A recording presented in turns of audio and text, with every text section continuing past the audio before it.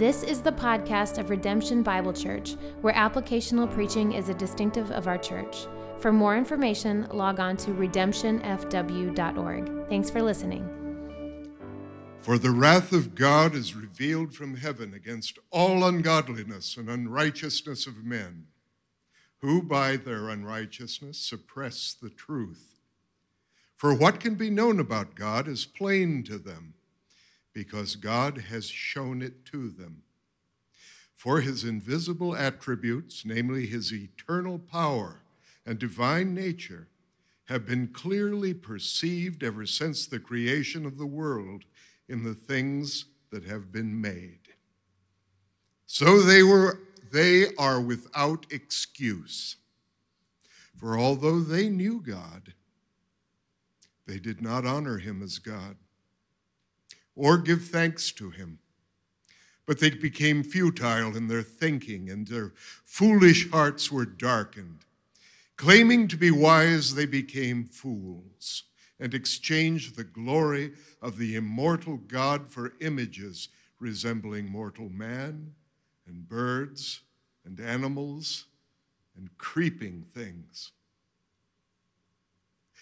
Therefore, God gave them up in the lusts of their hearts to impurity, to the dishonoring of their bodies among themselves, because they exchanged the truth about God for a lie, and worshiped and served the creature rather than the Creator, who is blessed forever.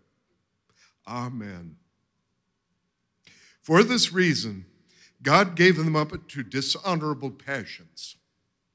For their women exchanged natural relations for those that are contrary to nature.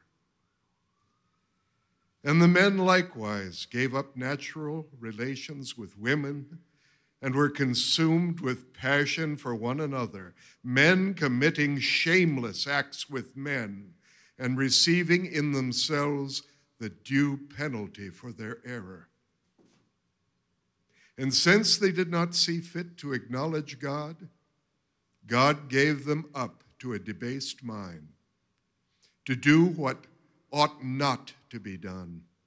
They were filled with all manner of unrighteousness, evil, covetousness, malice.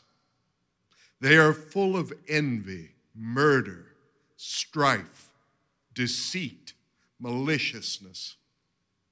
They are gossips, slanderers, haters of God, insolent, haughty, boastful, insolent, haughty, inventors of evil, disobedient to parents, foolish, faithless, heartless, ruthless.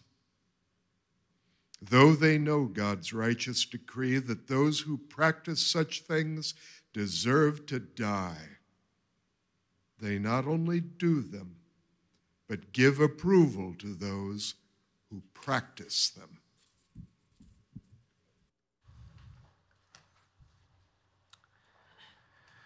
Thank you. Truth is important, but also the way that you arrive at that truth is also really, really important. And you know this if you've ever helped a kid do their math. So what's the answer? 21. Oh, good job. So how'd you get there? I guessed. Not good. You need to know how to get to the right answer. So the journey to the truth is also important as the truth is important. Now today, what I'm going to do is I'm going to lead you on a journey. I want to get to a vital life application.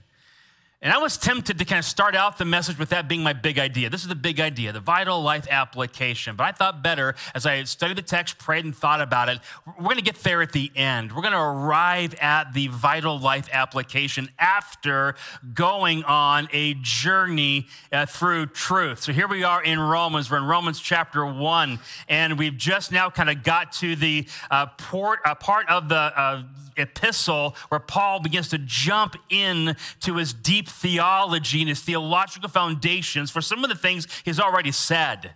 And so we've got the introduction, we've got his desire to go to Rome, his desire to preach the gospel. Last week we heard of the fact he was not ashamed of the gospel, but now begins to unpack the reason. Matt rightly said last week that Romans 1:16 and 17 could really be one of the key theme verses of the entire book. But now we're diving into the theology that's driving those truths.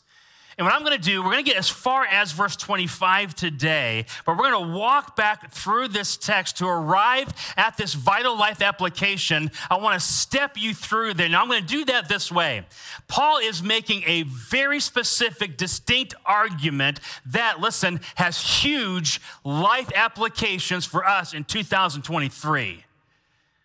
We need this truth. We need to see it and understand it. There's a vital life application for us. And what is here, man, it applies to us.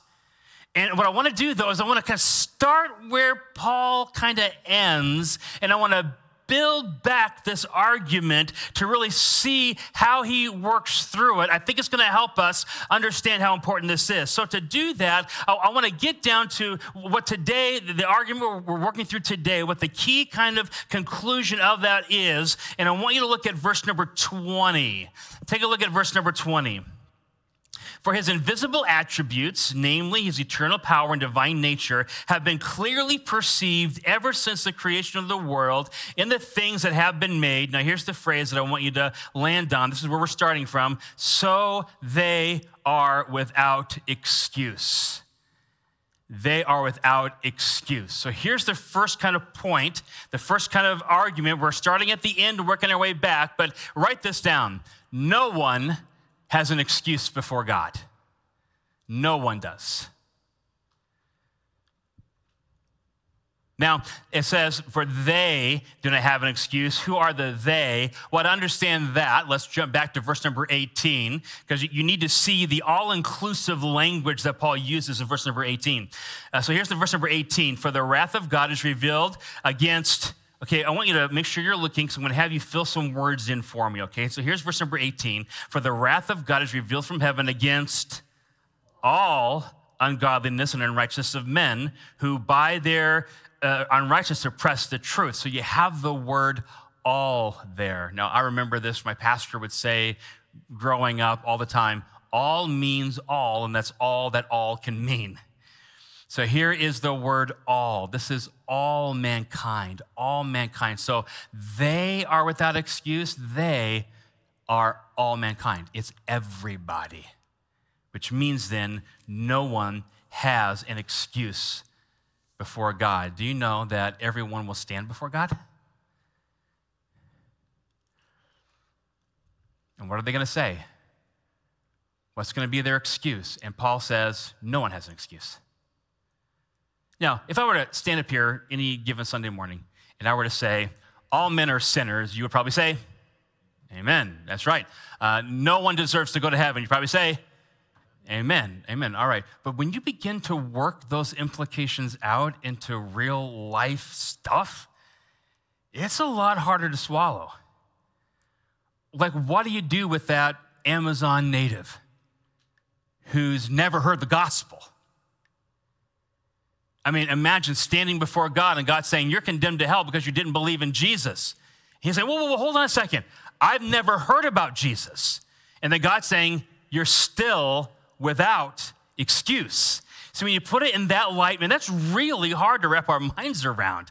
And there would be several points of truth that I'm going to be unpacking today that are tough to understand and hard to swallow. But remember, this is the Word of God. This is the Bible written by him. So what it says is right and true. And what it just said there is all men stand before God and they are without excuse. True of the Amazon native. For sure true of the well-educated neighbor. For sure true of the family member, the co-worker, everyone. So That's important to understand. That's an important truth, but also how do you get there? What's the journey to that truth? So let's take a step back in the argument then. So we land here at verse number 20 and it says they are without excuse. Paul goes on to kind of work through that in verse number 21. So take a look at Romans 1:21 now. For although they knew God, they did not honor him as God or give thanks, but they became futile in their thinking and their foolish hearts were darkened. So write this truth down as well. No one has an excuse before God because they did not honor him as God. That's why. They did not honor him as God. And the text is very specific. It says, they didn't honor him as God, nor did they give thanks. In short, they never worshiped this God. Now, to really get our minds around this, you have to understand a theological concept of common grace. Everyone say common grace. What is common grace? What does that mean? Well, here's basically what it means. There are incredible, wonderful, rich blessings that everybody gets to enjoy. Any human on the planet gets some and lots of actually wonderful gifts, common grace of God. Let's just take one example this morning and let's talk cherry tomatoes. Can I get a witness? In the summertime, I love cherry tomatoes. Man, I get a little addicted to these things. And you take this cherry tomato and it's sweet and it's a little bit tart. And aren't they good? Aren't they great? And all you do is stick some seeds in the ground and water and boom, you got more cherry tomatoes than you ever want in your life. And then, you sprinkle a little salt on them, and you get the tangy and the salt. And salt, what's salt? But a mineral you find in the ground, and you grind it up, and you put it on food, and it tastes good. And that's just tomatoes and salt. Think about the incredible blessings that God gives everyone. You all live in a house? I'm quite sure. Okay. That house is materials from the creation that God's given us. And the knowledge of how to put that all together so that not only do we have a house, but it's filled with TV and complex electronics, and all of that is knowledge given to us by a gracious God. And everybody gets to experience that. By the billions, people are enjoying, and even at the very base of it, you see a sunrise, you see a sunset, you look at the beauty of creation all around us. And so what does men do with that? What do people do? Do they stop and give God thanks? God, thank you for these delicious cherry tomatoes. Thank you for my iPhone. Do we stop and give God thanks and glorify him and honor him? No, most mankind turn around and, as the text says, they worship the creature. In fact, take a look, if you would, at verse number 25, which explains exactly what men do with all of this. Because look at this, they exchange the truth about God for, what does your Bible say? A lie. Keep that in mind. And worshiped and served the creature rather than the Creator, who is blessed forever. So God has given everybody, everyone, beautiful common grace, beautiful blessings. And what have they done instead? Well, they've turned and worshiped something else. They worship themselves. That's the religion of the day, right? Self-worship. Matt was talking about this last week. We're so very good about self-affirmation and self-worship, and you're amazing, and you're unique, and you're special, and self-love is not just the language of the world. It has definitely creeped and became the language of the church as well. If we worship ourselves, we worship things that God has given us. It's one thing to enjoy a glass of wine. It's another thing entirely is that wine becomes your comfort and your security and your joy. And if not wine, then chocolate. Now you're convicted. All right.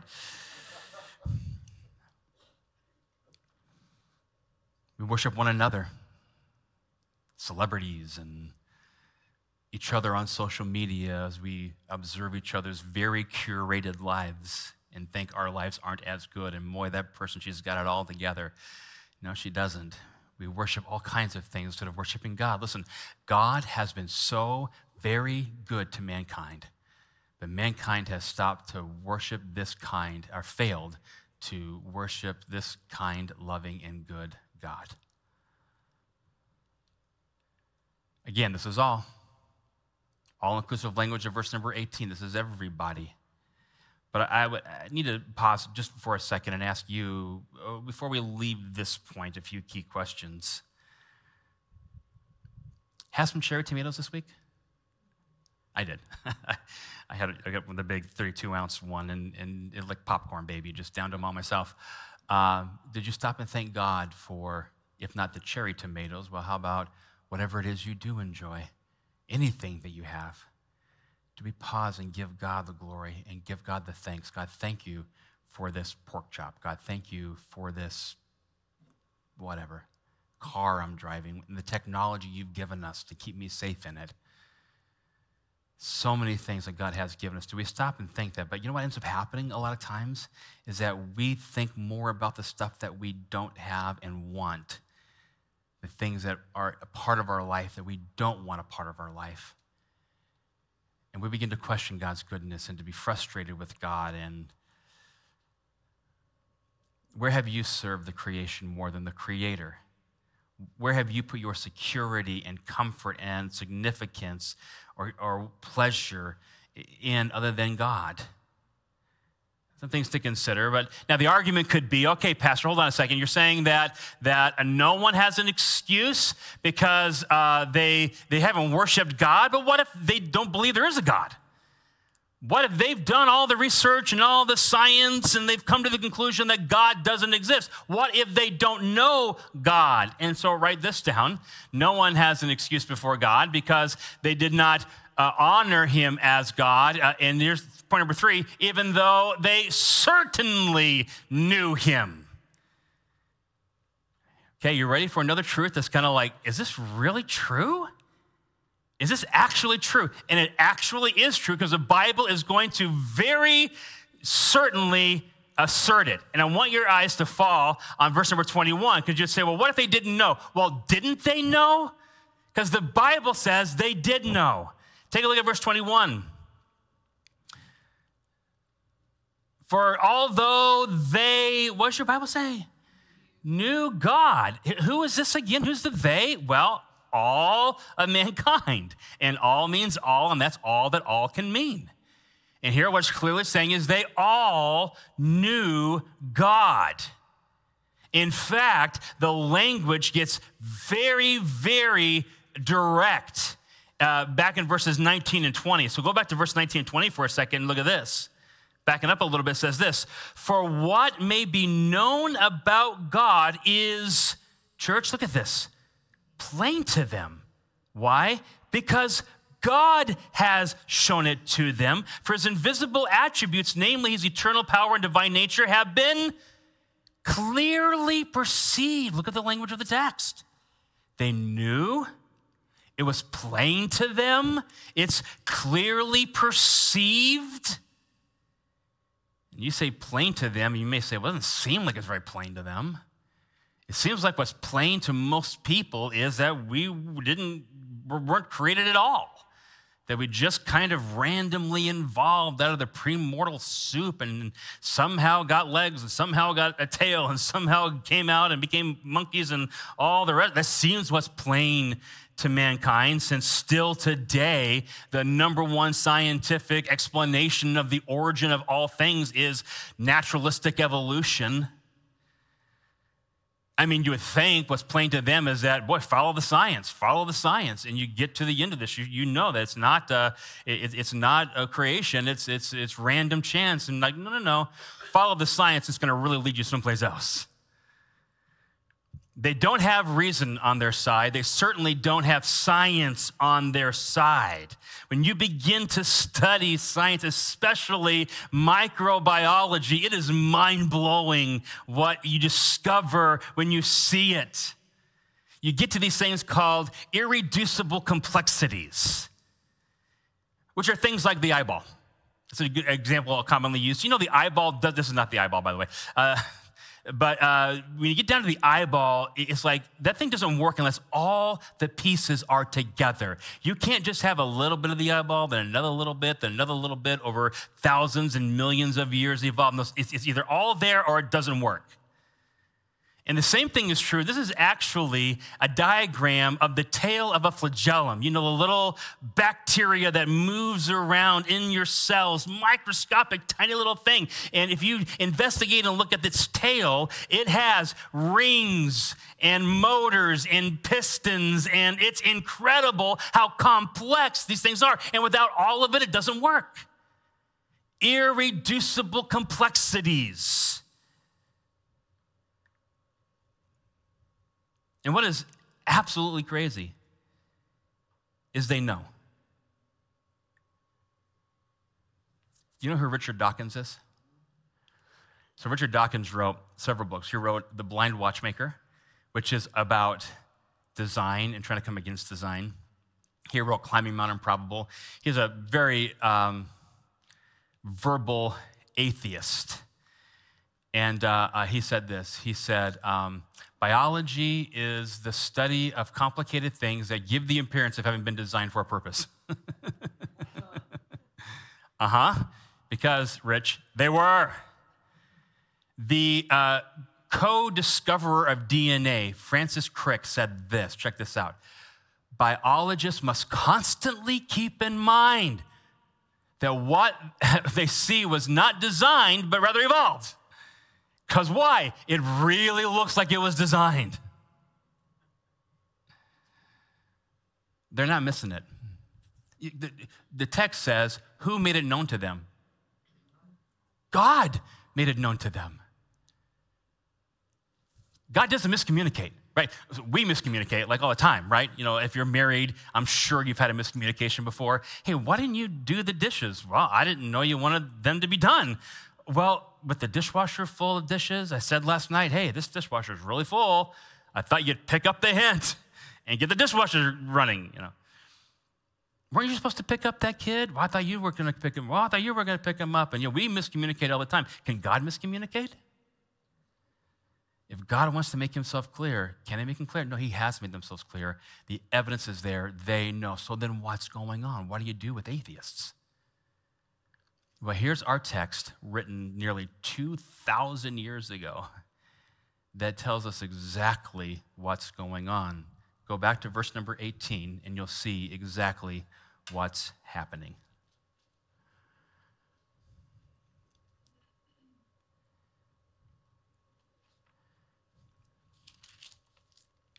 For the wrath of God is revealed from heaven against all ungodliness and unrighteousness of men, here it is, who by their unrighteousness, read these next three words with me, suppress the truth.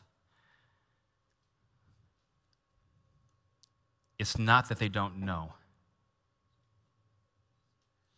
They push it down. Well, what can be known? What can be known? Well, the text reveals three things that can be known. Verse number 20, if you look at verse number 20, it says this, his eternal power and his Godhead. His eternal power and his Godhead. So the fact that he's a powerful God and the fact that he is God can be clearly known. And the other thing that is clearly revealed, verse number 18, is the fact that he's a God of wrath. For his wrath has been clearly revealed. Now, is this hell? Yes, but it is not limited to hell. And as we go through the next portion of this text, we're actually going to unpack what is that wrath of God. It's multifaceted, and it is something that people are experiencing for sure in the days in which we live. But let me say this.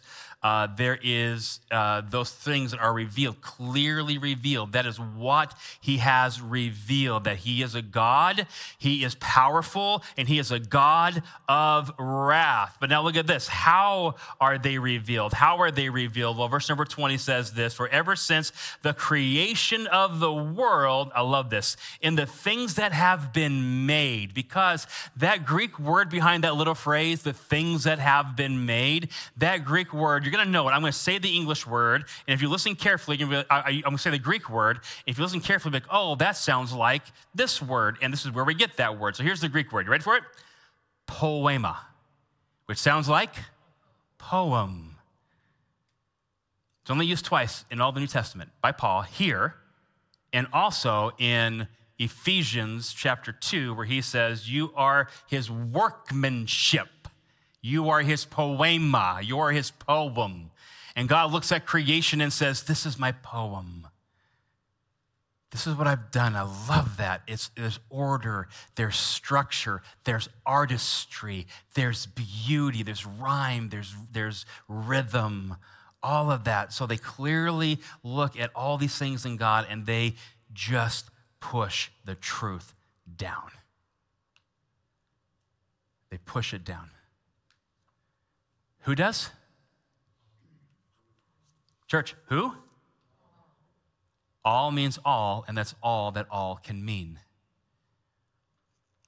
People do not study science and arrive at the logical fact that this all just happened by chance. You study science and you arrive at the logical fact that somebody created this. There is a designer. You don't reason your way to atheism. No. You push down the truth, what's clearly seen, what's clearly perceived, and you push it down, and you push it down because you don't want to answer to a God. You want to, according to the text, live your life, live in your own pleasures. Your foolish heart becomes darkened, and you just do what you want to do, and you want to answer to no one, and so therefore you arrive at that conclusion. You press that truth down. So listen, does this impact our evangelism? Should it impact our evangelism? This is really important now, because here's what's easy to do, and I've done this. You get caught into the science and the reason arguments with people because we can win them, right? We can win them. We have all the evidence to win both the science argument and the reason argument. We can go through those, and I did this back when AOL, remember AOL? American Online, remember all that? That was like the first, some of you do, like when the internet first gets started and you'd be like,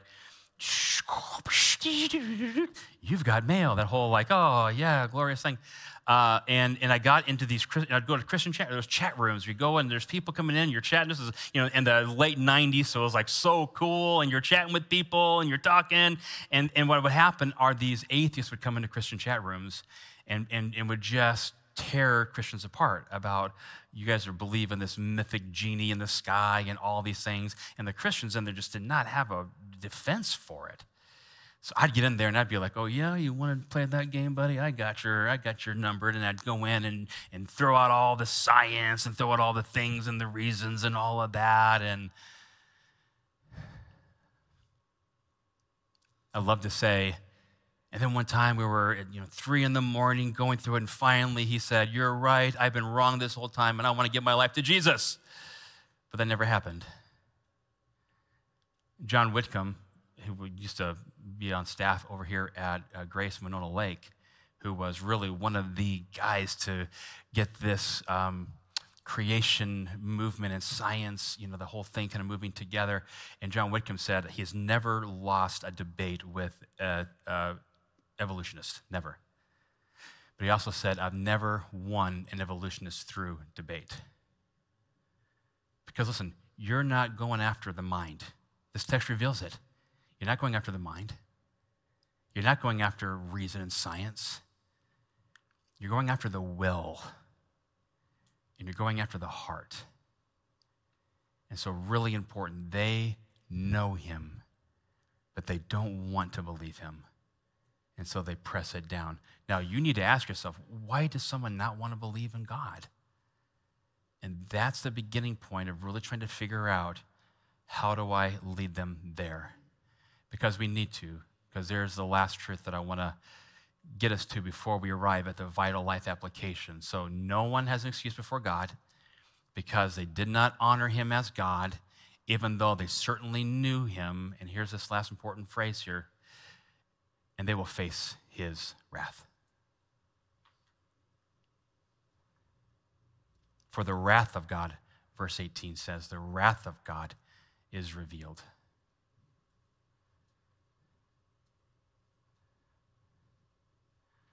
Now, I hope what that does in your heart is set your feet on a different ground. There are times when we have to stand and be apologists, right? We have to defend the faith, and God's word calls us to defend the faith. But there are also times when what we really need to do is have a heart of compassion and love, because not only will they experience and face the wrath of God for eternity, but many of them right now, according to this text, are living the consequences of this life, and they are right now experiencing the wrath of God.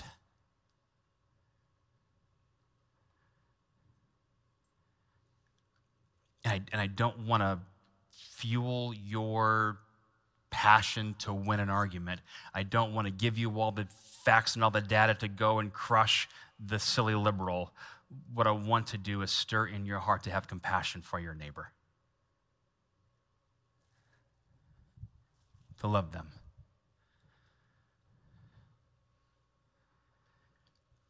Which leads us to our vital life application. And it's this: we are under obligation to share with others the rescuing power of the gospel. We are under obligation to share with others the rescuing power of the gospel. Choosing my words carefully, because what I'm trying to do is show you now what Paul has been trying to say. Paul is now in verses 18 going forward, giving the theological explanation for a couple of things he's already said. So I want you to go back and look at this in Romans chapter 1 again, and I want you to see this in the text. He says, let's start in verse number 8. First, I thank my God through Christ Jesus for all of you because of your faith is proclaimed in all the world. And I'm giving praise, I'm thanking Jesus because your faith is proclaimed. For God is my witness, so I'm served with my spirit in the gospel of his Son. Without ceasing, I mention you always in my prayers, asking somehow by God's will that I may at last succeed in coming to you. For I long to see you in order that I may impart some spiritual gift to strengthen you. That is, that we may mutually be encouraged by one another's faith, both yours and mine. I do not want you to be unaware, brothers, that I have often intended to come to you, but this far have been prevented, in order that I may reap some harvest among you, as well as the rest of the Gentiles. And then he says in verse number 14, for I am under obligation. Why? Because Paul knew everybody will stand before God. And nobody has an excuse. Now, the pagan Roman who worships all these false gods, they have no excuse. Now, the person who's never heard the gospel at all, they have no excuse. And so as we sit around and we watch Fort Wayne, a very church city, where the gospel has certainly been proclaimed for decades, and many have heard it. But even those who haven't have seen enough. And they will face the wrath of God. But we have something. Verse 16. For I am not ashamed of the gospel of God, because it is the power of God for salvation. Church, to who? To everyone who believes. To the Jew first and also to the Greek. This is for everybody, the all-inclusive language. I'm obligated because I have the power to save them right here. This truth of the gospel, why would I hide that? Why would I not live a life to proclaim and make that known?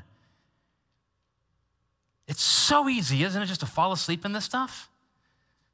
To get up tomorrow morning and you're going to go to work and you're going to pass people, and people are going to cut you off in traffic, because that's what Fort Wayne drivers do. They just love to, you put your turn signal on to merge over, and what do they do? Speed up. And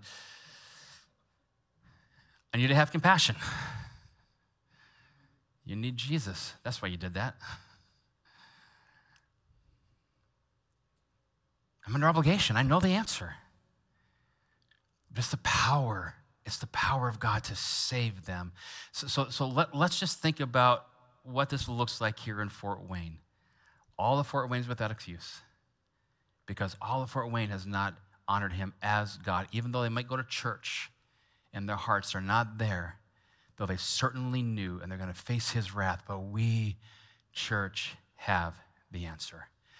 Now, we were talking about this in my small group, because this is obviously really, really important. And I think then, like, how do you do it, right? I mean, how do you do it? So, Pastor, you're up here saying, go preach the gospel. We're under obligation. Don't be ashamed of the gospel. So does that mean then that tomorrow what you need to do is, everybody listen up, stand up in your cubicle. All right, everyone, listen up. I got something to tell you. You're all sinners going to hell and you need Jesus. Any questions, come see me in my cubicle. Have a great day and bring some coffee. I mean, is that how you do it?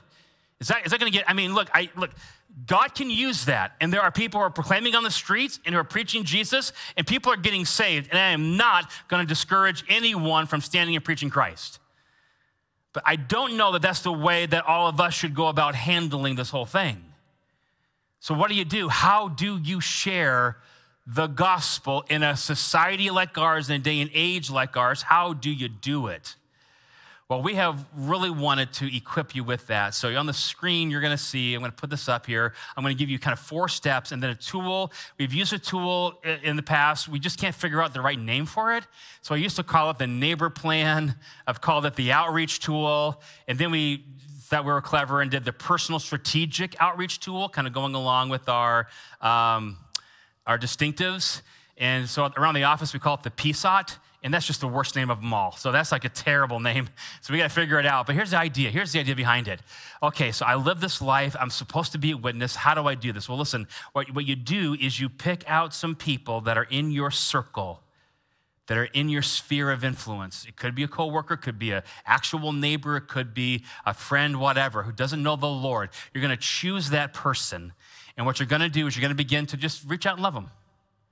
It could be having them over to your house. It could be going over to their house. It could be all kinds of things. And I know you're busy. I know your kids got 65 different travel things that they do. I get all of that. But I'm not asking you to plan another meal. I'm asking you to add another chair to the table. Does that make sense? Bring them along in your life. Love them well. And then what you're going to do is as you contact them and you're going to listen to how to care for them. What do they need right now? How can I show them the love of Christ? And so you're going to spend some time contacting them and loving them, hearing their needs and caring. You're being intentional about this. You have people in mind. You're doing this intentionally, and you're reaching out. But eventually what you're going to do is you're going to communicate the gospel. They're going to see that love. They're going to feel that love. You're not trying to win the mind. You're trying to win the heart. And you do that through loving interaction. And so you're going to eventually then win the opportunity of saying, this is what Christ has done for me. Can I share it with you? It's changed everything about me. Hopefully by then, they've seen it and heard it. And so now they have this. And then you just keep doing that. Number 4 is continue. Keep going. Keep doing that. Keep that moving and see what God will do. So there's an actual document that we give you step-by-step things to fill out. You can fill that document out if it's helpful. Again, the QR code is there. You can download that.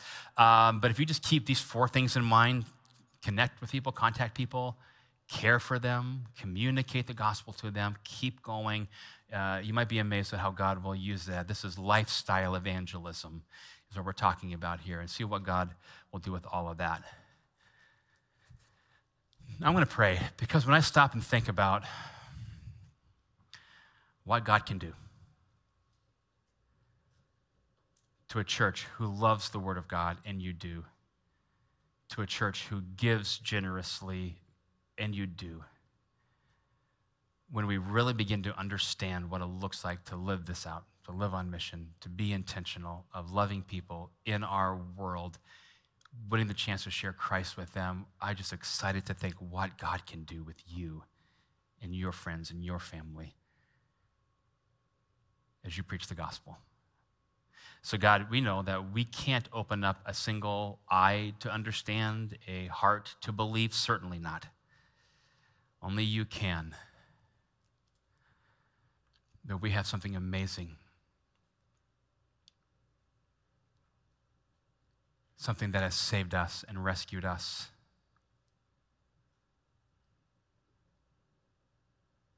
And we need to share it.